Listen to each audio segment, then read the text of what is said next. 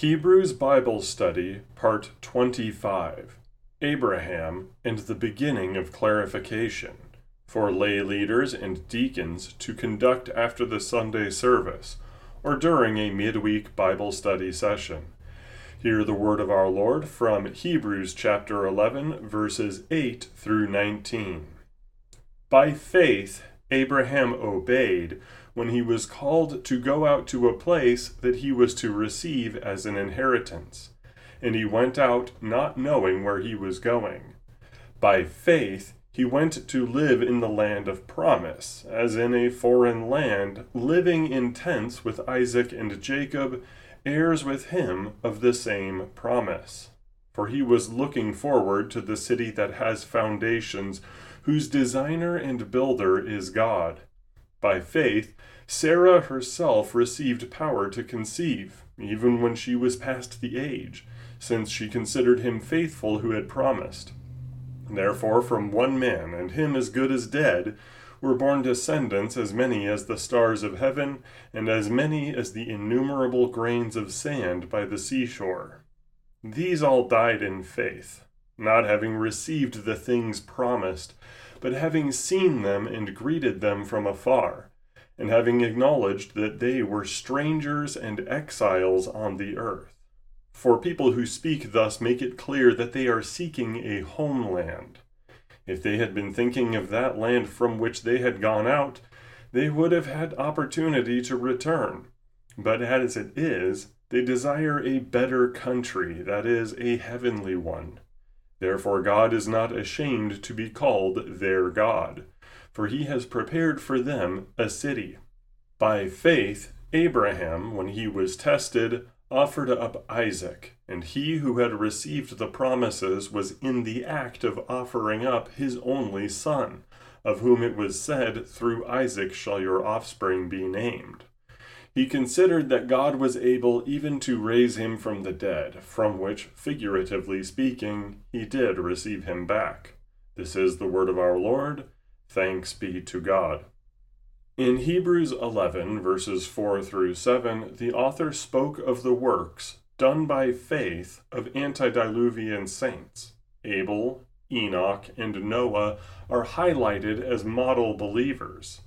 Abel was the first to put his faith in a God that he had never seen, who should be obeyed from the heart. Enoch lived by faith, eternally. Noah listened to and followed after the word of God. One could make the case that we are standing on the shoulders of giants, so to speak, on account of the faith and faithfulness of these three. They lived in an era without the common blessings that we in the church have today: the complete canon of Scripture, regular divine services, congregations, mass acceptance of Christianity, and so forth, yet they stayed faithful. For today's passage, he moves on to a close focus on Abraham, the father of all believers. It might seem surprising that the author spends only 4 verses discussing antediluvian saints, while taking 12 verses to discuss Abraham and his wife. But in light of the context of the book of Hebrews itself, a focus on Abraham is appropriate. The author is writing to a congregation of Hebrew Christians who are being tempted to return to Judaism.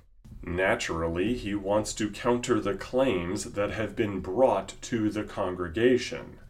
The prevailing opinion of Judaism at this time was one which elevated Abraham to a position of extreme prominence, to justify centrism over the people and to ground religious claims. They held to an argument which might be summarized as, ours is the correct religion and we are the chosen people because we hail from Abraham's loins.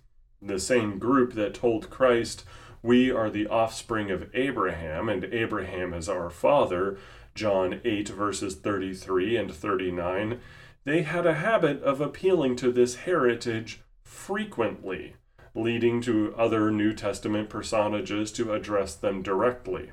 John the Baptist addresses their argument with divine power.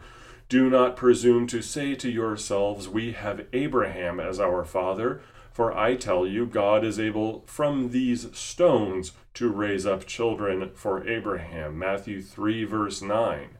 St. Paul counters their argument by bringing up justification by faith, claiming that one is a child of Abraham through faith in Christ, inheriting God's promises by fiducia, not the flesh. Romans 4, verse 16, and Romans 9, verses 6 through 9. It is natural for the author of Hebrews, then, to focus on the patriarch in his meditation on faith itself. Note that this does not mean Abraham is of less consequence regarding the topic of faith, but it does contextualize his focus. It appears that the author of Hebrews is familiar with St. Paul's argument regarding faith and has decided to expand upon it in his meditation on Abraham. Like St. Paul and St. James, he connects Abraham's life and his faith. Curiously, unlike St. Paul and St. James, he does not cite Genesis 15, verse 6, which says, "He believed the Lord, and he counted it to him as righteousness." Why this distinction? While all three bring up Abraham in relation to the Christian faith, they do so for different reasons. St. Paul discusses Abraham's faith in terms of salvation and inheritance. The patriarch was justified by faith alone. St. James discusses Abraham's works as a believer. The patriarch was vindicated by his faith and his works. The author of Hebrews hones in on Abraham's specific acts, done all by faith, to harmonize these by describing the works which come from faith. Recall that faith for the author of Hebrews has an active component which comes out of the passive part. The faith which God blesses us with will be exercised during our walk with God. The inclusion of Sarah in the monologue about Abraham is natural. Abraham and Sarah are one in terms of the life that they knitted together in matrimony. Both shared the same faith. Both went on the same journeys, and Sarah was involved with almost all of Abraham's accomplishments as well. In a word, mention of Abraham merits mention of Sarah in most cases. However, as we will demonstrate, the author of Hebrews takes the Hall of Faith section as an opportunity to correct the record about many of the Old Testament saints. Those whom we would disparage based on their failings, the author holds up as good examples. Sarah serves as the first of these counterintuitive examples. The author gives her high praise that we would not expect given her immediate actions. In the process, the author provides much needed clarifications about the Old Testament saints and their motivations. Now, these, following this, are the particular works which exemplify the active life of faith in the patriarch Abraham and his wife Sarah. Provided with each is some commentary which may help those listening in. Also, there are reference passages from the book of Genesis that can be found on the PDF version of this study at verylutheran.biz. The first section is the departure, Hebrews 11 verses 8 through 10. By faith, Abraham obeyed when he was called to go out to a place that he was to receive as an inheritance, and he went out, not knowing where he was going. By faith, he went to live in the land of promise, as in a foreign land, living in tents with Isaac and Jacob, heirs with him of the same promise. For he was looking forward to the city that has foundations, whose designer and builder is God. The reference is Genesis 12, verses 1 through 4.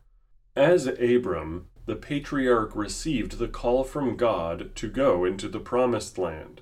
Hebrews 11:13 will show he did not receive the land as his own possession in his lifetime, But when called by God, he responded with faith, verse 8, and obedience flowing from it. Interestingly, the author gives us Abraham's true motivation in the pericope, that of an ultimate home. While God promised him land, and he dutifully obeyed the command to depart, Abraham saw the Lord with something of a similar attitude to St. Peter's words to Christ. You have the words of eternal life. John 6, verse 68. So while on the face of Genesis 12, verses 1 through 4, it may appear that Abram was merely following the promise of earthly benefit, the author of Hebrews, writing under the inspiration from the Holy Spirit, speaks of a holy drive to receive the promise of heaven. The next section is the conception, Hebrews 11, verses 11 and 12. By faith, Sarah herself received power to conceive, even when she was past the age, since she considered him faithful who had promised. Therefore, from one man, and him as good as dead, were born descendants as many as the stars of heaven, and as many as the innumerable grains of sand by the seashore. The references are Genesis 17, verses 15 through 21, and Genesis 18, verses 9 through 15. The text of Genesis 18 suggests that Sarah lacked faith when she laughed at God's promise.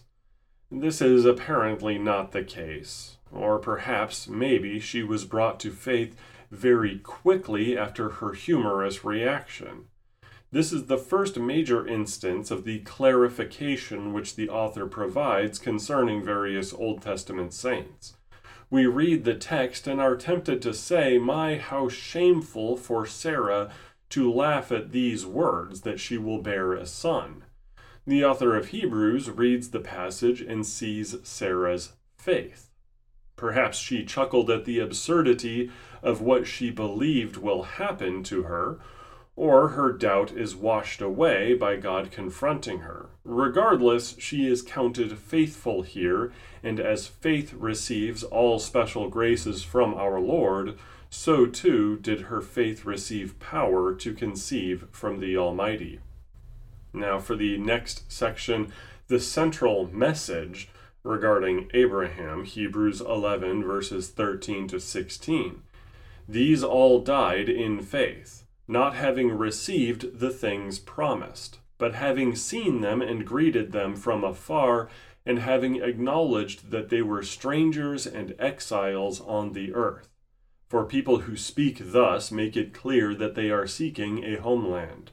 If they had been thinking of that land from which they had gone out, they would have had opportunity to return. But as it is, they desire a better country, that is a heavenly one. Therefore God is not ashamed to be called their God, for he has prepared for them a city. Being no stranger to chiastic structures, it appears that verses 13 to 16 are the chiastic center of the brief meditation on Abraham. It may be seen as a parenthetical or an aside if chiasm was not the intention, but it rightly underlines a deeper sense of faith. Starting from the 8th verse up to this point, the author has mentioned Abraham, Isaac, Jacob, and Sarah. Not one of these took full possession of Canaan. When the 13th verse says they died without receiving the things promised, the author likely means the Messiah and the land. As the patriarchs indeed did receive some blessings which were foretold, Isaac was the promised child whom Abraham did receive, twice, as the author will state. Abraham and Jacob got a taste of the many offspring promised, with Abraham's multiple offspring with Keturah and Jacob's 12 sons. But the promise of a specific seed of Abraham, the Christ, was not seen face to face by the patriarchs, nor anyone else in their family, for approximately 2,100 years. Abraham lived between 2167 and 1992 BC. And regarding the land, the Exodus occurred in 1446 BC, and the entrance to Canaan was between 1406 and 1404 BC. While the text of Hebrews 11 does not mention Christ as one of these promises, the reference to the binding of Isaac connects this passage to that promise, which is contained in Genesis 22, verses 17 through 18. So the patriarchs did not lay eyes on the seed who had previously been promised to Adam and Eve in the proto-evangelium of Genesis 3:15. And it is clear from the text that neither Isaac nor Jacob fulfilled that promise. This also applies to the land, as the children of Israel would not enter into the promised land for another 500 years or so after Abraham's death. Even so, the glory of the patriarchs, according to the author of Hebrews, is that this did not bother them in the slightest. Their eyes were on a different prize, as they held themselves to be sojourners, not in the sense of their Bedouin profession, but in the sense that they were sojourners or exiles on earth, awaiting a perfect home which our Lord prepared for them.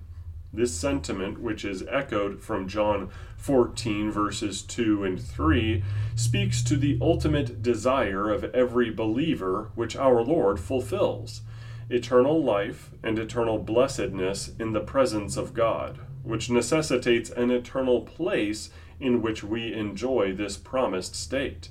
With these few verses, the author confirms that the patriarchs held to the gospel based on the promises of God, by which they were justified by our Lord and granted eternal life. We are called to do likewise with the gospel today, whether we see earthly blessings or not. And now, the final section, being the sacrifice, is Hebrews 11, verses 17 through 19. By faith, Abraham, when he was tested, offered up Isaac. And he who had received the promises was in the act of offering up his only son, of whom it was said, "Through Isaac shall your offspring be named."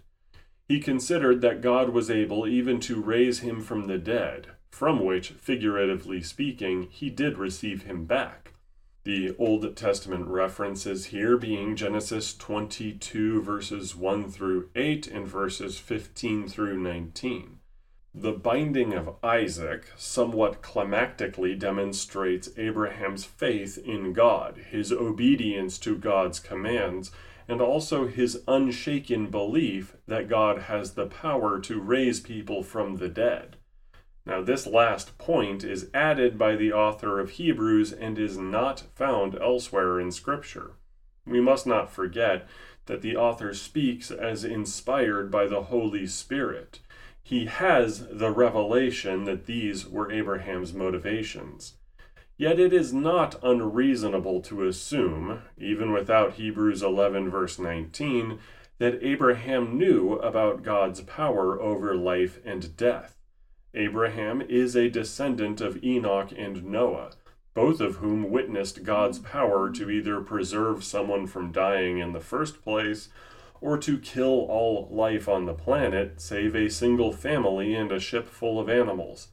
He personally saw God's miraculous works in Egypt when he plagued Pharaoh, Genesis 12, verses 17 through 20, and the smoke of Sodom and Gomorrah's destruction, Genesis 19, verses 27 and 28.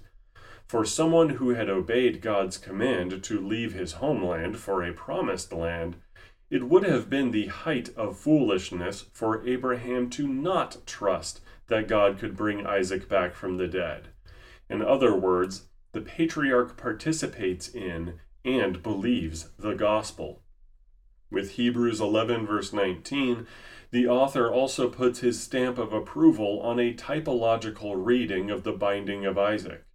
Isaac was received back from the dead, though he did not die physically, in a way which presages the promise of the gospel. A sacrifice is provided in place of the one who was to die according to the command of God. This is a one-for-one parallel with the gospel, as Christ willingly died on our behalf so that all believers may rise again, and truly, not figuratively. Another angle which ought to be mentioned and is applicable is that the author speaks of Abraham's monogene, or unique son, often translated as only begotten, a conscious reference to Christ, the only begotten of the Father. Next week we will move on to the other saints that the author of Hebrews has in mind, bringing up to pad out his argument and add yet more names to it. It is not an exhaustive list, but we will see more of his highlight reel, as it were. But until then, our Lord bless you and keep you. Amen and amen.